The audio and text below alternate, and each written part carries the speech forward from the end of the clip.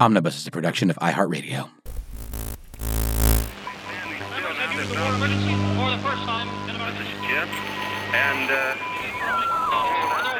receiving this message. We are Ken Jennings and John Roderick. We speak to you from our present, which we can only assume is your distant past, the turbulent time that was the early 21st century. Fearing the great cataclysm that will surely befall our civilization, we began this monumental reference of strange and obscure human knowledge. These recordings represent our attempt to compile and preserve wonders and esoterica that would otherwise be lost. So whether you're listening from an advanced civilization or have just reinvented the technology to decrypt our transmissions, this is our legacy to you. This is our time capsule. This is the Omnibus.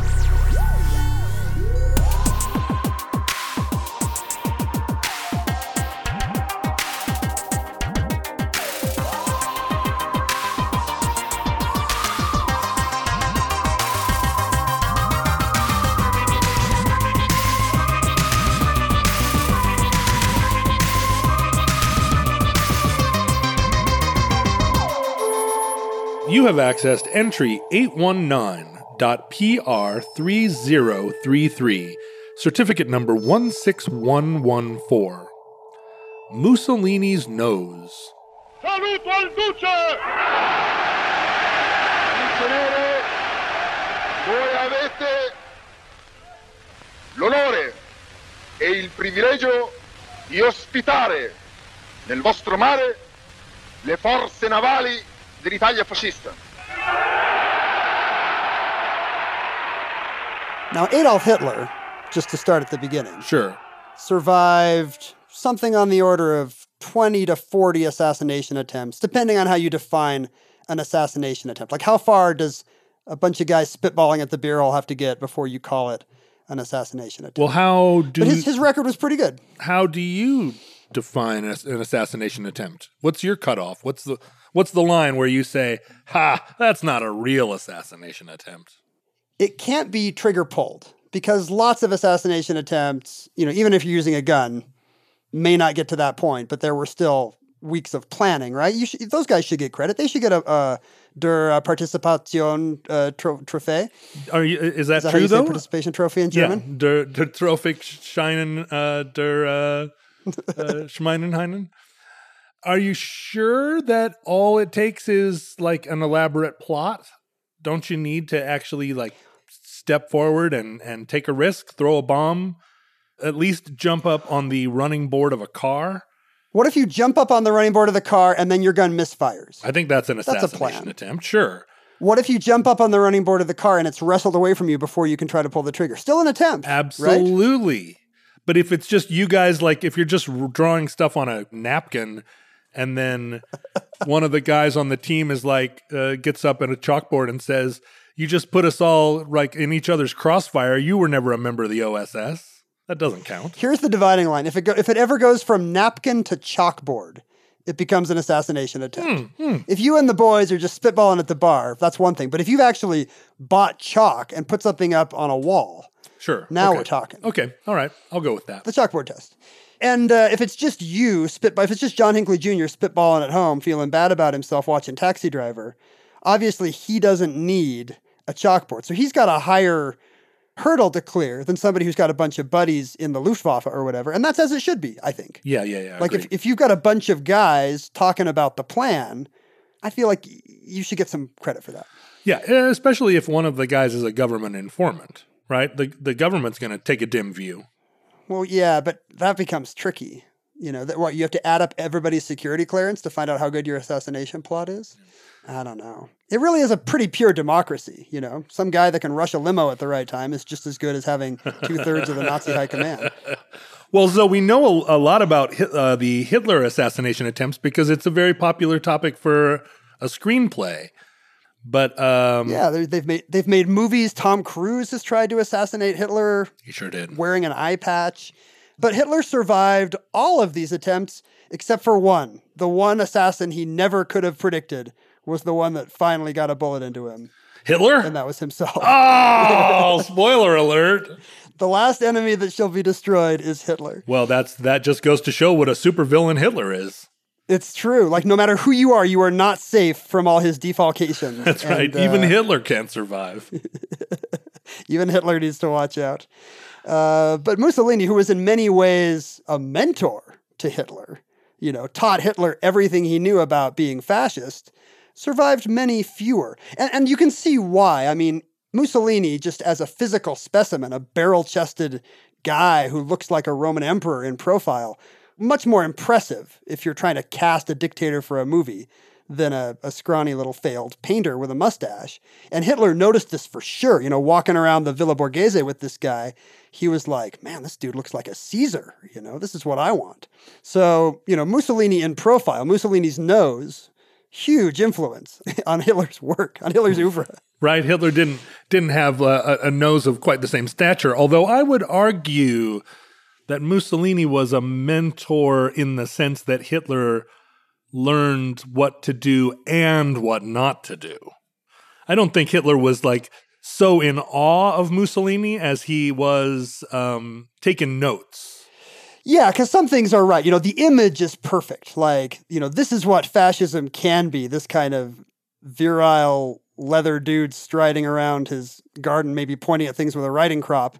But you would argue, what would you say Mussolini is a counterexample of? What not to do? Oh, well, Mussolini, there is a clownish aspect to Mussolini, and I think that was evident at the time. Italian politics are very different from German politics, and I think what plays on the streets of Rome wouldn't play on the streets of Berlin.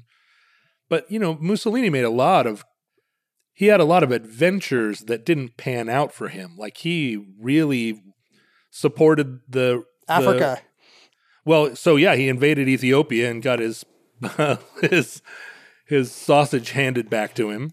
He was very out in supporting Franco and the Spanish Civil War in a way that reaped the condemnation of the world. He had terrible policies in Libya. Hitler was taking notes. There's a lot of what to do and a lot of what not to do in the early career of Mussolini. Now, Mussolini, of course, also the victim of a successful assassination attempt in 1945. He winds up hanging from a Rome gas station girder. Milan. Which was Milan. Yes, you're correct. Milan. And which was just in the news again this week. Did you see this? No. That Jim Carrey drew a cartoon of Mussolini and his mistress Claretta, I think, hanging from a gas station as kind of a... Usually he just tweets about anti-vaccine stuff, but this was he's against Italian fascism as well.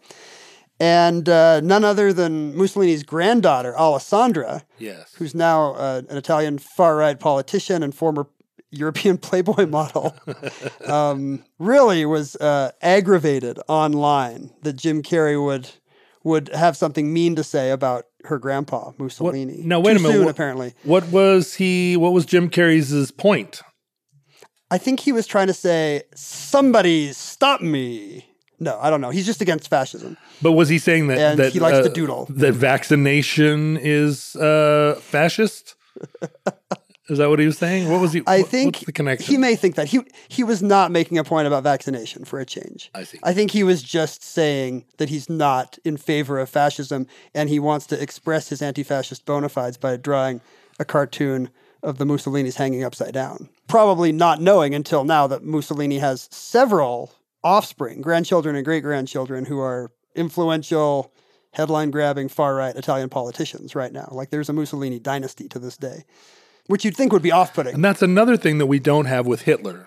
Exactly. There's no Hitler dynasty. Because Hitler's first victim was Eva Braun before his second successful assassination attempt, ensuring that there were no little Hitlers. So now I'm looking at the Hitlerinos. tweet. I'm looking at Jim Carrey's illustration. It's a weird thing to doodle, for sure.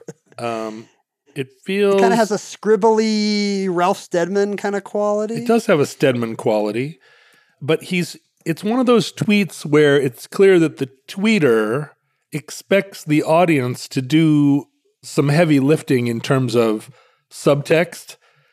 This is what fascism leads to, wink, wink. But who are the fascists in Jim Carrey's cosmology? You think it's pediatricians?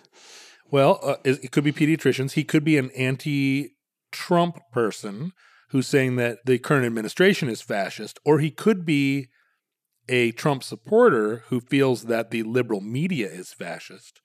He could be making a commentary on Benjamin Netanyahu's last-minute strategy to appeal to the far right in the recent election in Israel. There's a lot of stuff to unpack here, Ken. I assume it's a kind of a ham-fisted attempt to make us think about the rise of fascist or crypto-fascist movements in Brazil, in the United States, and Western Europe. But because he chose Mussolini, he immediately got a response, "You are a bastard," from at Alessandro Mussolini. You're a bastard. Che bastardo! Bastardando. But to me, the most interesting assassination attempt on Benito Mussolini was not the successful one. It was one of several that happened in the 1920s when he was still consolidating power. He became prime minister of Italy in 1922, but he spent the next 5 years consolidating power, essentially turning Italy into a one-party state with him at as the fascist totalitarian dictator in charge of everything. And during that time, there were several attempts. Sure, he was inventing, and that is the thing that Hitler did. Hitler did follow Mussolini's lead in this sort of gradual legitimizing of fascism. That was Mussolini kind of invented the job during this period. And making it seem like a patriotic part of your country's past, to remind you of your past glories. In the case of Italy, it would be the Roman Empire. In the case of the Germans, I guess it would be some mythical, Valhalla, racially pure, legendary past full of Norse mythology and Wagner opera. But one of the things that Mussolini did, or one of the textbook plays, is the fake assassination attempt, right? False flags. To make it's like the burning of the Reichstag or whatever. You set up a villain in the form of a communist assassin, and that gives you then the authority to invoke police powers or to eliminate the opposition parties. False flag operation. Bandera falsa. Che cazzo, eh? But of these legitimate assassination attempts, la matanza legittimata, there was one that's quite different from the rest because the assassin is actually the last person you'd expect, a British subject. Mm-hmm. And of course, to look back now and say, somebody came all the way from England to try to kill Mussolini. What a patriot. In fact, that's getting the story backwards. In the 1920s, at the time when this assassination attempt on Mussolini's nose occurred, he was actually quite popular in Britain. King George V had just awarded him an ancient chivalric order, the High Knights of the Bath or something. And he had been complimented in the British and other Western papers for having his trim, neat followers, all dressed alike. They complimented him because his followers were trim? Yeah, healthy, young, masculine guys with their identical black shirts. And speaking of black shirts, by the way, we should stay tuned for the end of the show. We finally have some merch available. If that's what the black shirts makes you think of, is I want to buy Omnibus merch. Wow, are you embedding a little bit of merch content here in the middle of the show? Stay tuned to the end of the show where you can get an Omnibus branded T-shirt and coffee mug. It's certainly a risky ploy to first mention it in a situation where you can associate it in the listener's mind with Mussolini's thugs. Right. Because we should make clear, we are not arming a paramilitary army in Omnibus merch. No, although I'm taking some notes here in terms of if you want your nascent fascist government to appeal to the British. Dress well. Have your followers be neat and tidy and dressed well. That's right. Because you can imagine the British stereotypes of the lazy Italians, I went on vacation and the waiter took 20 minutes and then the drink was wrong, So the idea that some guy might clean all that up with a more regimented life, that must have sounded very good to them. And of course, the thing that people liked about Mussolini in the 20s is that he promised to keep the Bolsheviks down. He was going to solve Italy's communism problem. And that's what the Western press really liked. So the British subject, who is the other player in our drama here, besides Benito Mussolini, is a woman who could not be more of an opposite to him. Her name was Violet Gibson, and where he is a picture of Roman health and virility, she has a lifetime of health troubles. The interesting thing is that she's kind of a celebrity. Someone with the name of Violet Gibson almost she conjures an image of a Victorian consumptive dressed all in black, laying on a doily stacked love seat. Is it because she's like a shrinking violet, or she sounds like some kind of dried flower? Oh, she sounds like an Edward Gorey child. Well, listen to the list of her childhood illnesses. At age 5, she had scarlet fever. At 14, peritonitis. At 16, pleurisy. At 20, she had rubella, German measles. She had so many illnesses that she persuaded that her mom adopted Christian Science. Her mom started to look into Mary Baker Eddy's teachings just in hopes of figuring out what was going on with her daughter. She absolutely is an Edward Gorey. I can see the drawings for each one of those: rubella, measles, scarlet fever. Poor Violet Gibson. You can imagine her hollowed eyes and emaciated frame. And that's exactly right. But she did not start out that way. She was actually a celebrity and a member of one of the first families of the British Isles. She was the 7th of the 8 children of Edward Gibson, he'd been created Lord Ashbourne, the Lord Chancellor of Ireland. Uh-huh. So before the days of the Irish Free State, this guy was the head judicial authority of the crown in Dublin. So, Violet spent her childhood being shuttled back and forth between London and Dublin, attending the season and all the party whirl. She had a debutante coming out in the court of Queen Victoria. She had all the advantages that any young girl could have in Victorian England. Well, but as Jim Carrey has taught us, just living a life of privilege does not inoculate one against measles. As Jim Carrey has taught us, if you take a 19th century child and do not vaccinate them, they get a whole series of awful diseases. And, her parents were unable to solve her health problems. She herself was not into her mom's Christian Science, possibly because she was unable to pray away any of her illnesses. But she did take up theosophy. Was this just a backdoor way to get back into talking about Christian Science? Do you feel like we didn't cover all the bases before and Mussolini's nose is just 3 kisses away? The 90 minutes we spent on Mary Baker Eddy before was just not enough for me. We must go deeper. Wait, did you just say theosophy? Yes, she moved on from Christian Science to theosophy, which was Madame Blavatsky's kind of popular spiritual mysticism of the turn of the 20th century, which relied heavily on ancient fish people from Lemuria and Atlantis. So you can see the appeal. What I love about theosophy is it's very much like the Bono-endorsed Coexist bumper stickers, where the theosophical logo is a Star of David inside a question mark, surmounting a swastika on top of a chain of children dancing around a maypole. I mean, it really has every... I don't know about you, but I'm very skeptical about any religious movement that tries to have your cake and eat it too like that. Like the Baha'i, where they're like, no, you can be a Baptist Baha'i, you can be a Muslim Baha'i, you can be an African animist Baha'i. It's okay. Baha'i God believes in all these things. I'm like, come on, grow a spine. Tell us what you really think. Well, you're a mainline religious guy, whereas I am more of one of these free thinkers that just throws it all into a potpourri, lets it steep, fill the house with the gentle aroma of all the world's religions, bro. And as long as it's got the fishmen of ancient Lemuria, you're down with it, right? Absolutely. As long as I can pray away my sickness, I don't have to vaccinate my kids. I can use swastikas unapologetically and have a very lengthy explanation for why it's an ancient religious symbol. I'm in. When it comes to meat, quality makes a huge difference in texture and taste. And even though it might be better for you and the environment, a lot of the higher quality meat you find at the grocery store is just too expensive for most people's budget. Thankfully, there's ButcherBox.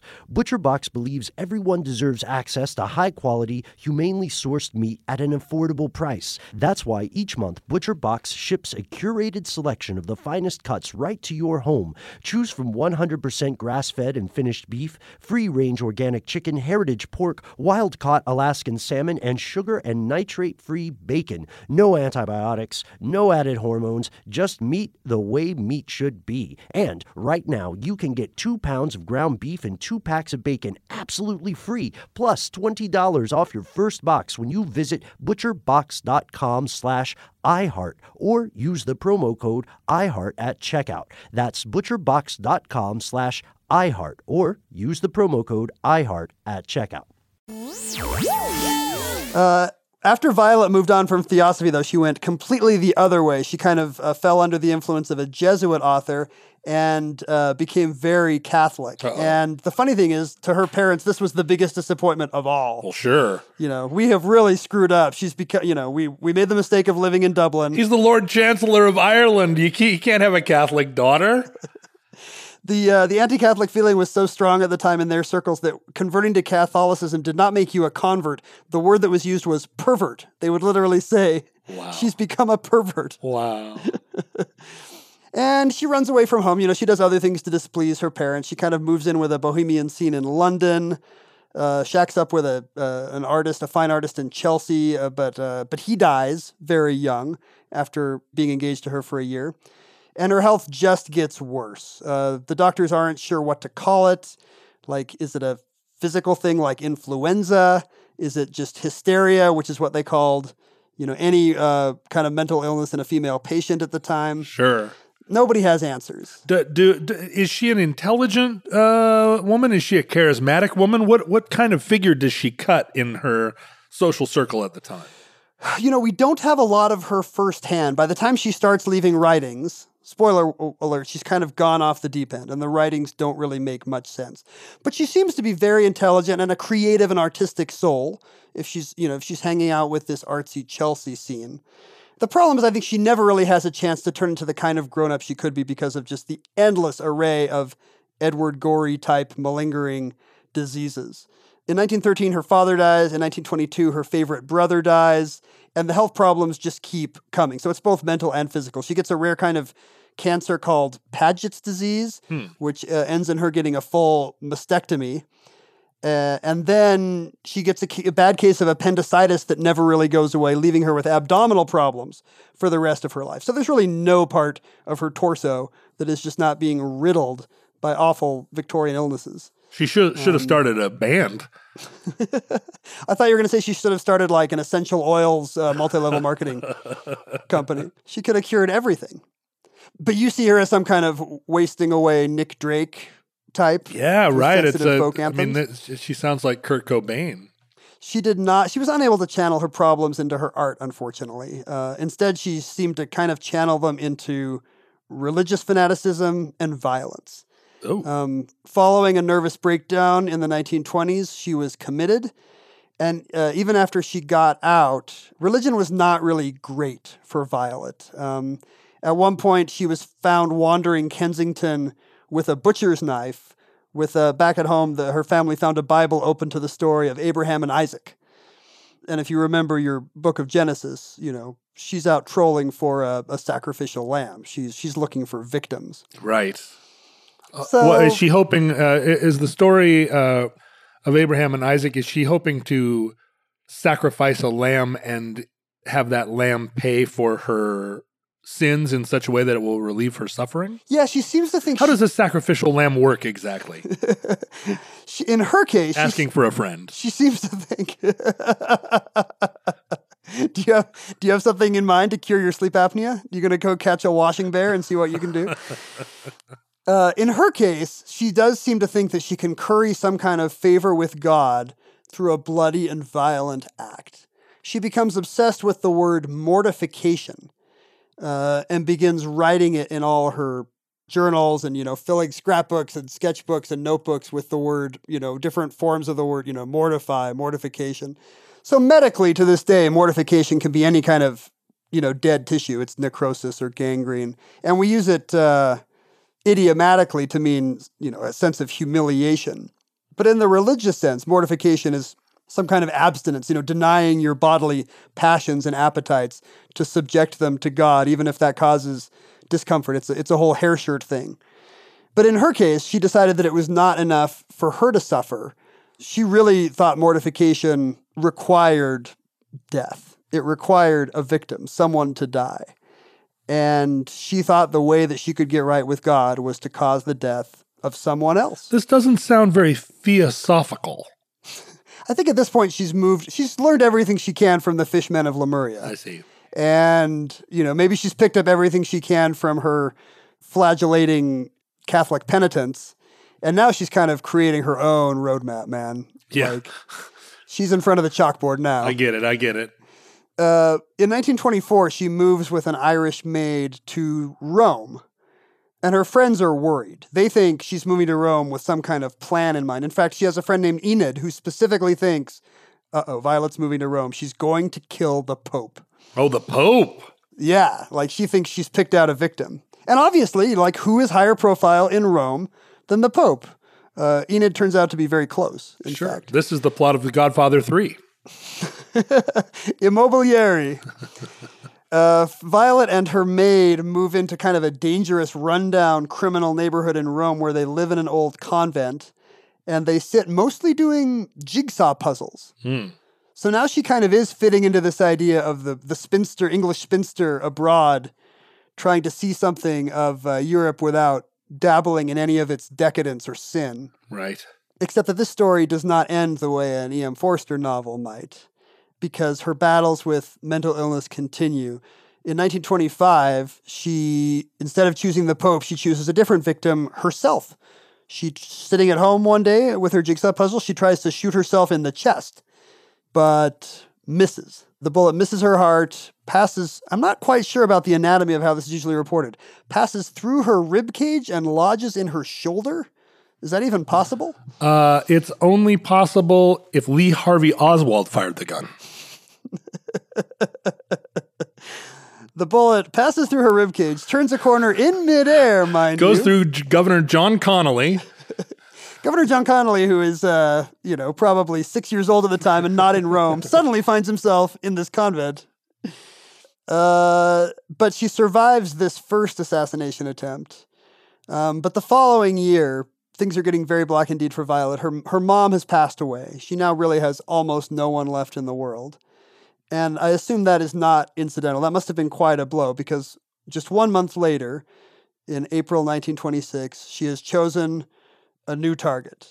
Il Duce himself, Benito Mussolini, the beloved leader of fascist Italy.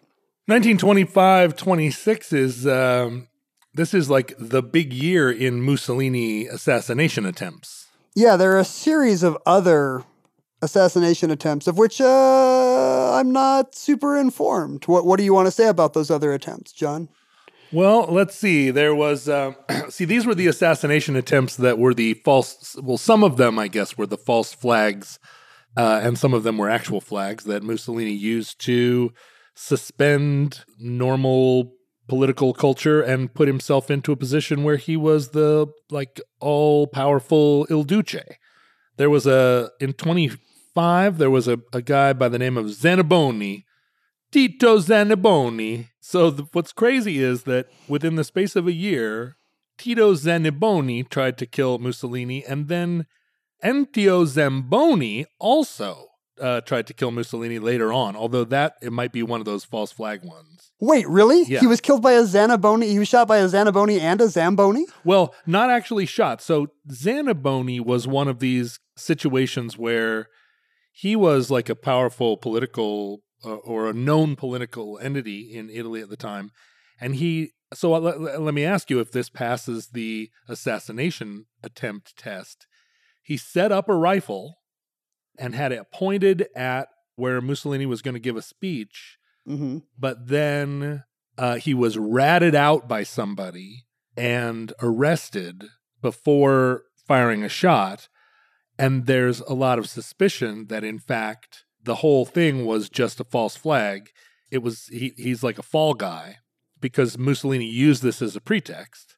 And Tito Zanniboni was sentenced to prison. He wasn't executed for this attempt, and then got out of prison when Mussolini fell from power, and was later on became a politician, an Italian politician.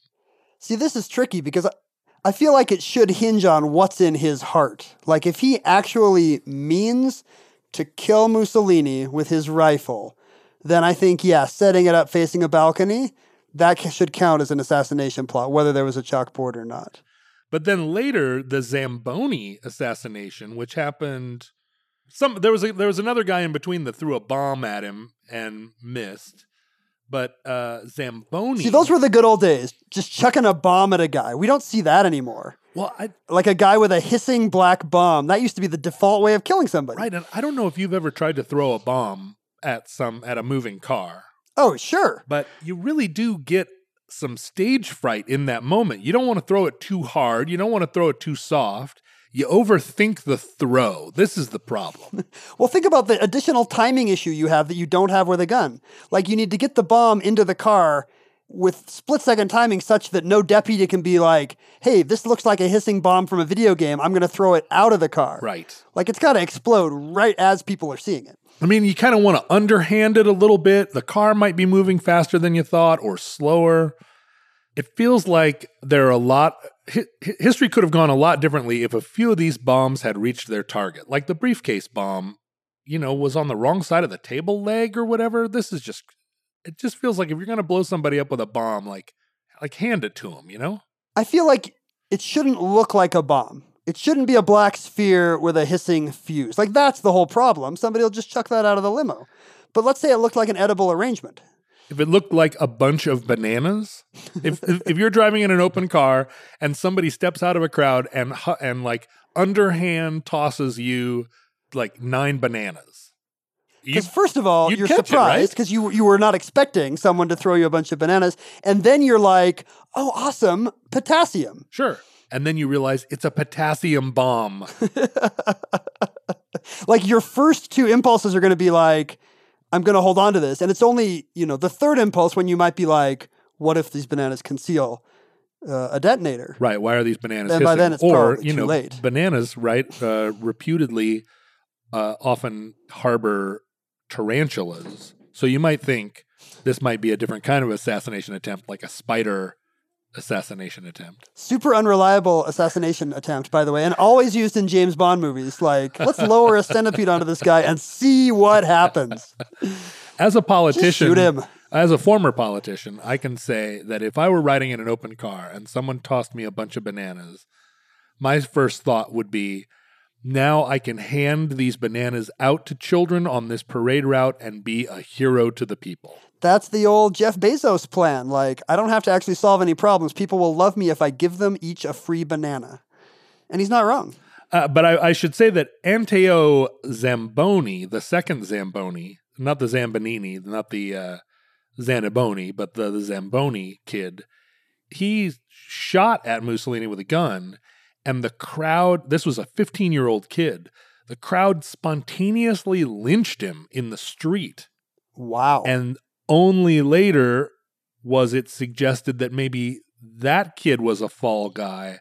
The whole thing was just another sort of fascist plot, and it was the assassination attempt that enabled Mussolini to create a secret police. So some of these assassination attempts don't really hold water in the eyes of history. They seem pretty convenient, right? Yeah. Like, I mean, if you were going to set up a secret police, I bet you had that plan in the works before a 15-year-old kid stepped out of a crowd. And it's clear that Mussolini's guys are they're starting at the back of the phone book when they're trying to find their Manchurian candidate types. It's like, whose name starts with a Z that we can get all riled up? I mean, this is actually true. Both things end up being true of Violet Gibson's attempt on Mussolini's life, in that, first of all, it leads to a very angry, lynchy crowd. But also, second, that it does turn out to be very politically convenient for Mussolini, even though Violet Gibson appears to have been totally sincere. I don't think there's any way you could have manipulated her other than go back in time to the 1890s and make sure she gets scarlet fever, peritonitis, pleurisy, and German measles. Yeah, you could have manipulated her by suggesting that you can pray away disease. On April 7th, 1926, Violet Gibson apparently reads that Mussolini is due to appear at Fascist Party headquarters in Rome. And so she leaves her convent carrying 3 items. She has a little ripped-off corner of an envelope on which she has written the address of Fascist Party headquarters in Palazzo dell'Oratorio. Just look for the big eagle. She has a rock in case she has to take out a windshield. Right. She's a real MacGyver for a Right. kind of emaciated old lady. So far we've got rock and paper. Now, does she also have scissors? Her metaphorical scissors are a Lebel revolver, which she has wrapped in a black veil, like some kind of Agatha Christie character or Gothic heroine. Johnny Cash That's right. protagonist. She is just a few months away from her 50th birthday, but she looks a decade older. She is a withered, emaciated old woman who has been in bad health for, longer than I've been alive. Couldn't be more different. Couldn't be a greater contrast between her and the muscular nationalist Duce, who often likes to appear shirtless because he thinks he looks so great and inspiring to his people, the less he's wearing. So this little tiny old British woman arrives at Palazzo dell'Oratorio, where an ecstatic crowd is acclaiming Mussolini's arrival. They're cheering, "Viva il Duce! Viva il Duce!" as he, strides through the crowd, smiling masterfully at all, friend of all. He had a great stride. He really did stride. He strode. It's awful. We're currently living in a fascist dictatorship, but we don't even have a leader with a good stride. We have the waddling kind of autocratic leader. I can't even get on his plane. Very sad, very sad. Yeah. And Viola Gibson pulls out her revolver hidden in the black veil, takes dead aim at Mussolini's head from very close, and fires just as he kind of leans his head back and turns to offer his smile and profile to a different part of the crowd. And as a result, instead of entering his temple and changing history, the bullet goes right through Mussolini's nose, bloodying it. Oh. Direct hit on Il Schnazzolo del Duce. Oh, Mussolini's nose. She tries to fire again, but the gun misfires. Come on, Violet. She's an old lady. Her hands are shaking, John. She's 49 years old.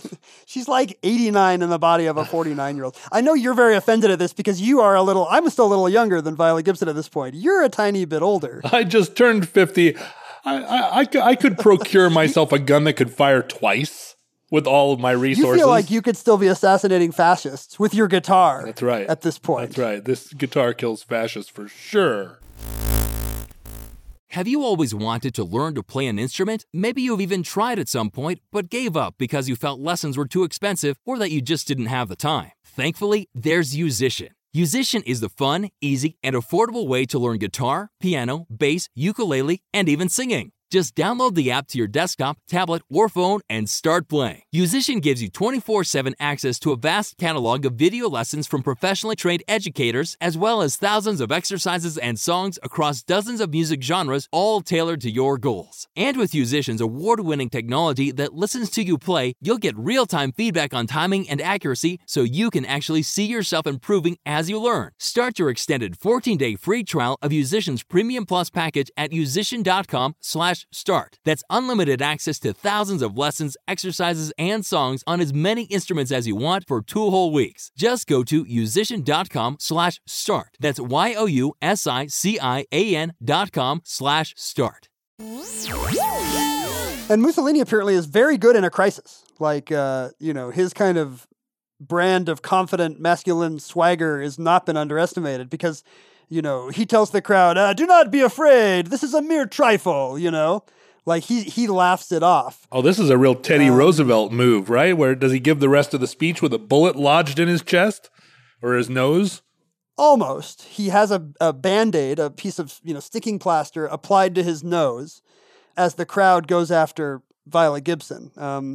When he's told who the assassin was, he says, "Fancy a woman," and tells his aides that he knows he'll survive because he wants a beautiful, manly death, not at the hands of one of those, quote, old, ugly, repulsive women who come from abroad in groups. No, you want to die. If you're going to die at the hand of a woman, you want her to be stabbing you while you're making love. You want a femme fatale from a Bond movie. Yeah. I like how the English contempt of the lazy Italian waiters and hotel keepers has kind of its reverse here, where Mussolini clearly is fed up with Northern Europe sending all its spinsters down to annoy his bartenders and baristas and hoteliers.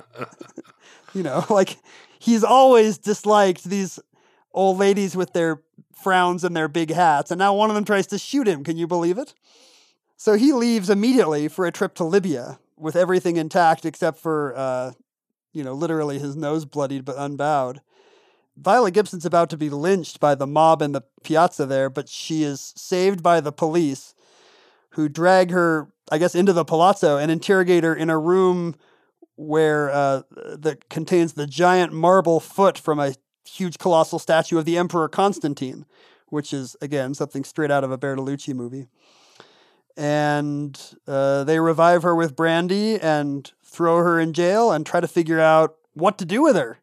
It's a tricky diplomatic situation. Not only has someone tried to kill Il Duce, it's a foreign subject.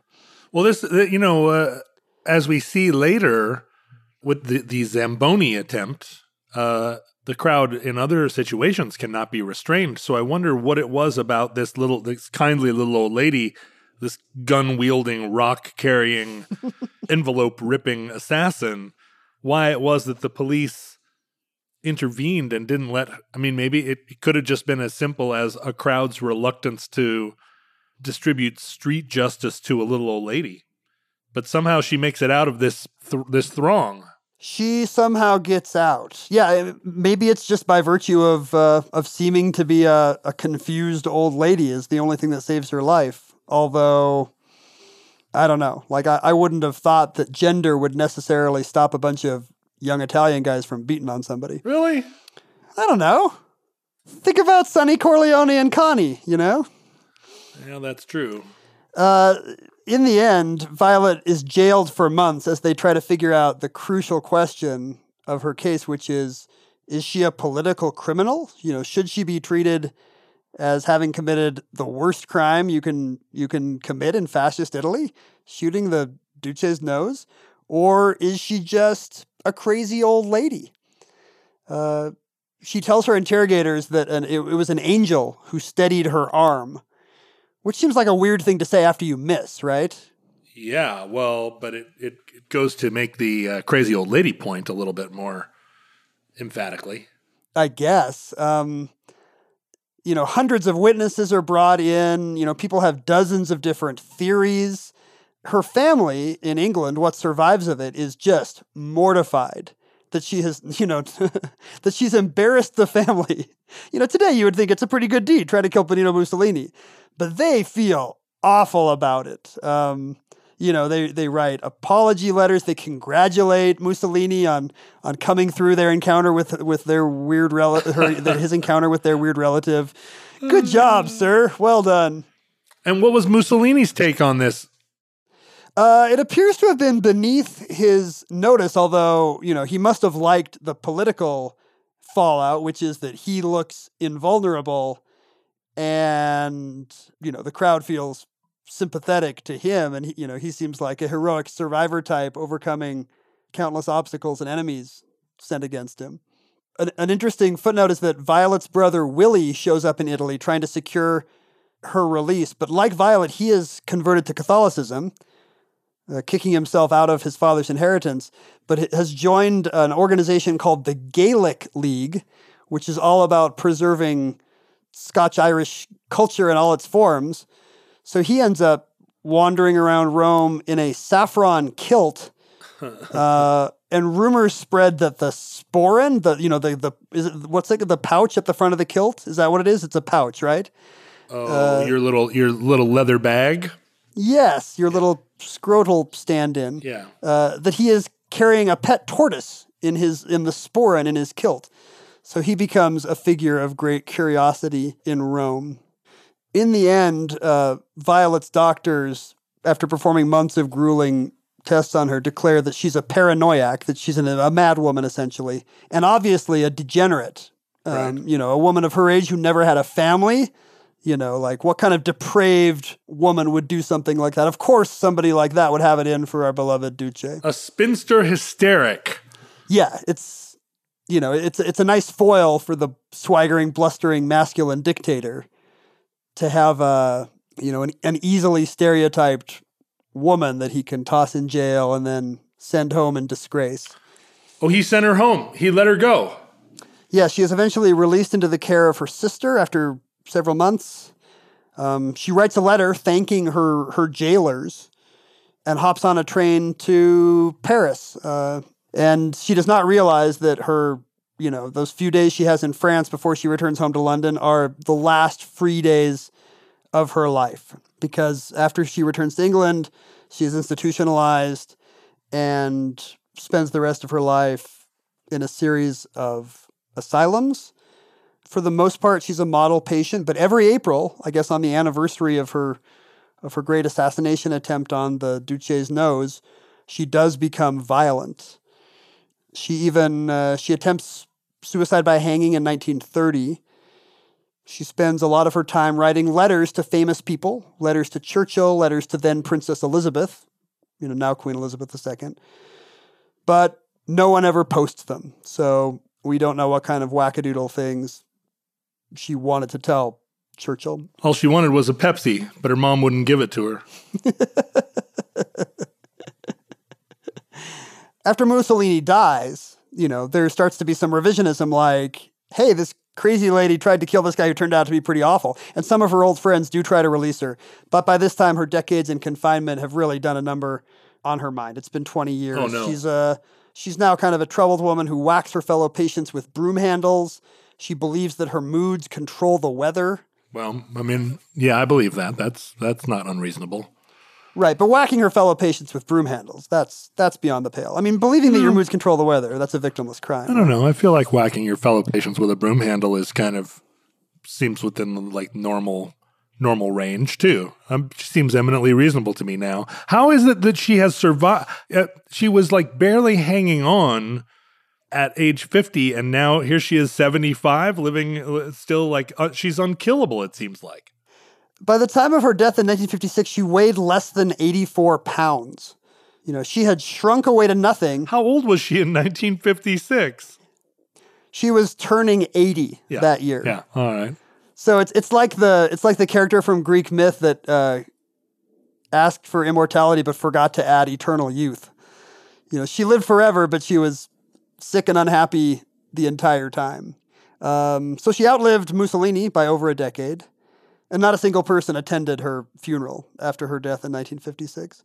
But it's an interesting question, like how would history have been different without this woman? I mean, if she gets a couple inches to the left and Mussolini dies in the mid-20s, that's probably early enough that, he never inspires Hitler, for example, with his vigorous vision of a fascist Europe, right?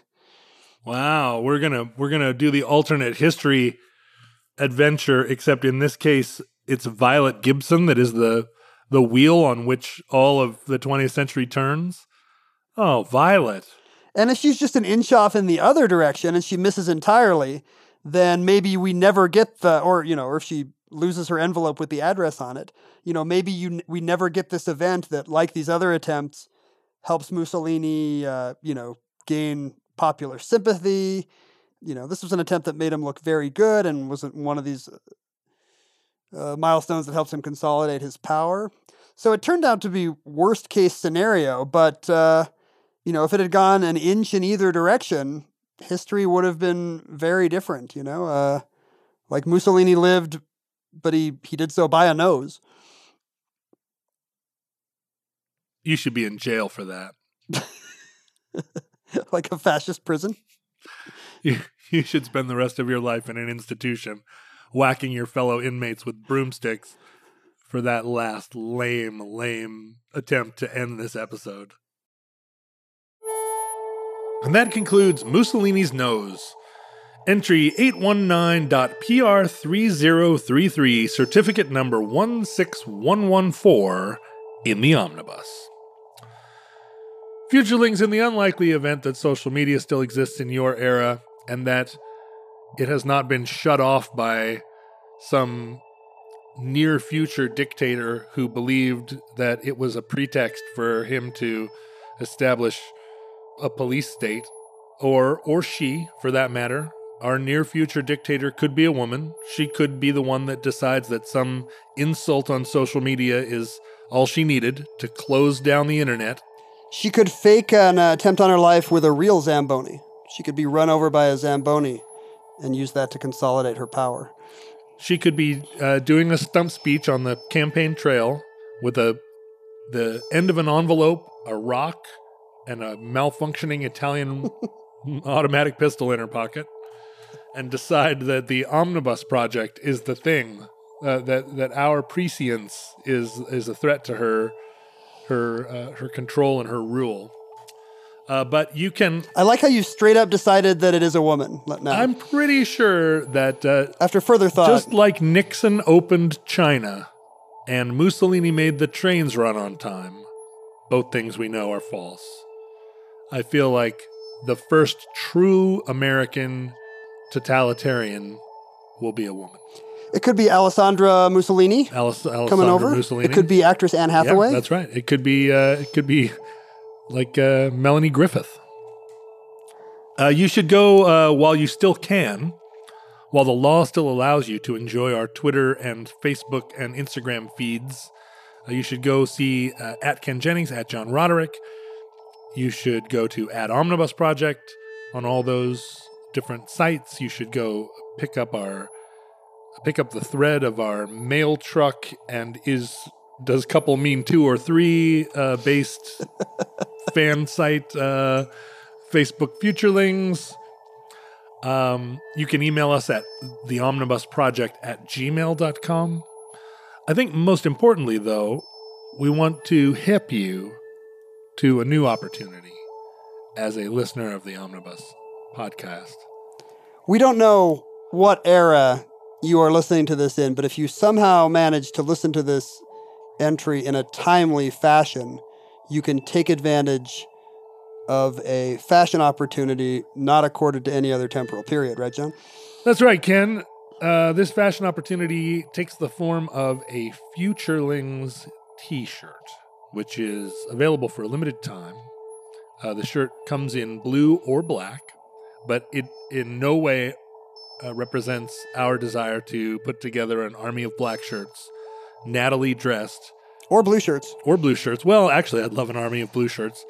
To take our case to the British Parliament, impress the Prime Minister, put a stop to Brexit, overturn the Trump administration, and put in the seat of power Melanie Griffith, our new overlord. We welcome our Melanie Griffith overlords. We welcome our new working girl. Anyway. To be more precise, the blue shirt says Futurelings and has some Futureling art drawn by me, one half of the Omnibus Brain Trust. Ken Jennings. This is actual Ken Jennings artwork. And the black shirt has the Omnibus logo in yellow. So you have your choice between the Omnibus shirt or the Futureling shirt. They're both delightful. Where do they get them, John? Go to cottonbureau.com/people/omnibus. That's Cotton Bureau, cottonbureau.com/people/omnibus. And for a very limited time, you can get your order in for one or both or all of those shirts, so that when you meet another Futureling coming through the rye, they don't have to speculate what form you have taken. If you are a sentient gas, the other Futureling will recognize you by your t-shirt. By your t-shirt shall they know you. Also, you can... How is the sentient gas going to put on and wear the t-shirt, John? That is up to the sentient gas. Have you never seen the most beautiful video I ever made of a t-shirt just swirling in an eddy of wind? It was... Are you the Kevin Spacey character in American Beauty? It was truly a sentient gas the entire time. I can kind of imagine that. I think if you're a sentient gas, you've solved a lot of problems, and how to put on a t-shirt is probably just small potatoes for you, right? That's right. I mean, if you were a sentient gas and you can't wear a Futurelings t-shirt, how sentient are you? How gaseous are you, really? I call into question your whole identity. Well, you were assuming that these people can't spell the word bureau, so they're already probably insulted that you think a sentient gas doesn't know how to spell bureau. Do you know how many stabs I have to take at spelling the word bureau every single time I try to spell the word bureau? I try every permutation every time, and I have since I was in 6th grade. Burrow, bureau, but bureau, bureau, bureau, bureau, B-U-R-E-A-U, bureau. Also, Futurelings, if you want to mail us something, if you want to order a Futurelings t-shirt, wear it, and then send it to us. I don't know why you would, but if you did want to do that or send us any other thing, you can send it to P.O. Box 55744, Shoreline, Washington, 98155. Listeners, from our vantage point here in your distant past, we have no idea how long our civilization survives before an army of Melanie Griffith jackbooted thugs walk all over the human face forever. We hope and pray that the catastrophe we fear may never come. But if the worst comes soon, this recording, like all our recordings, may be our final word. But if Providence allows, we hope to be back with you soon for another entry in the Omnibus.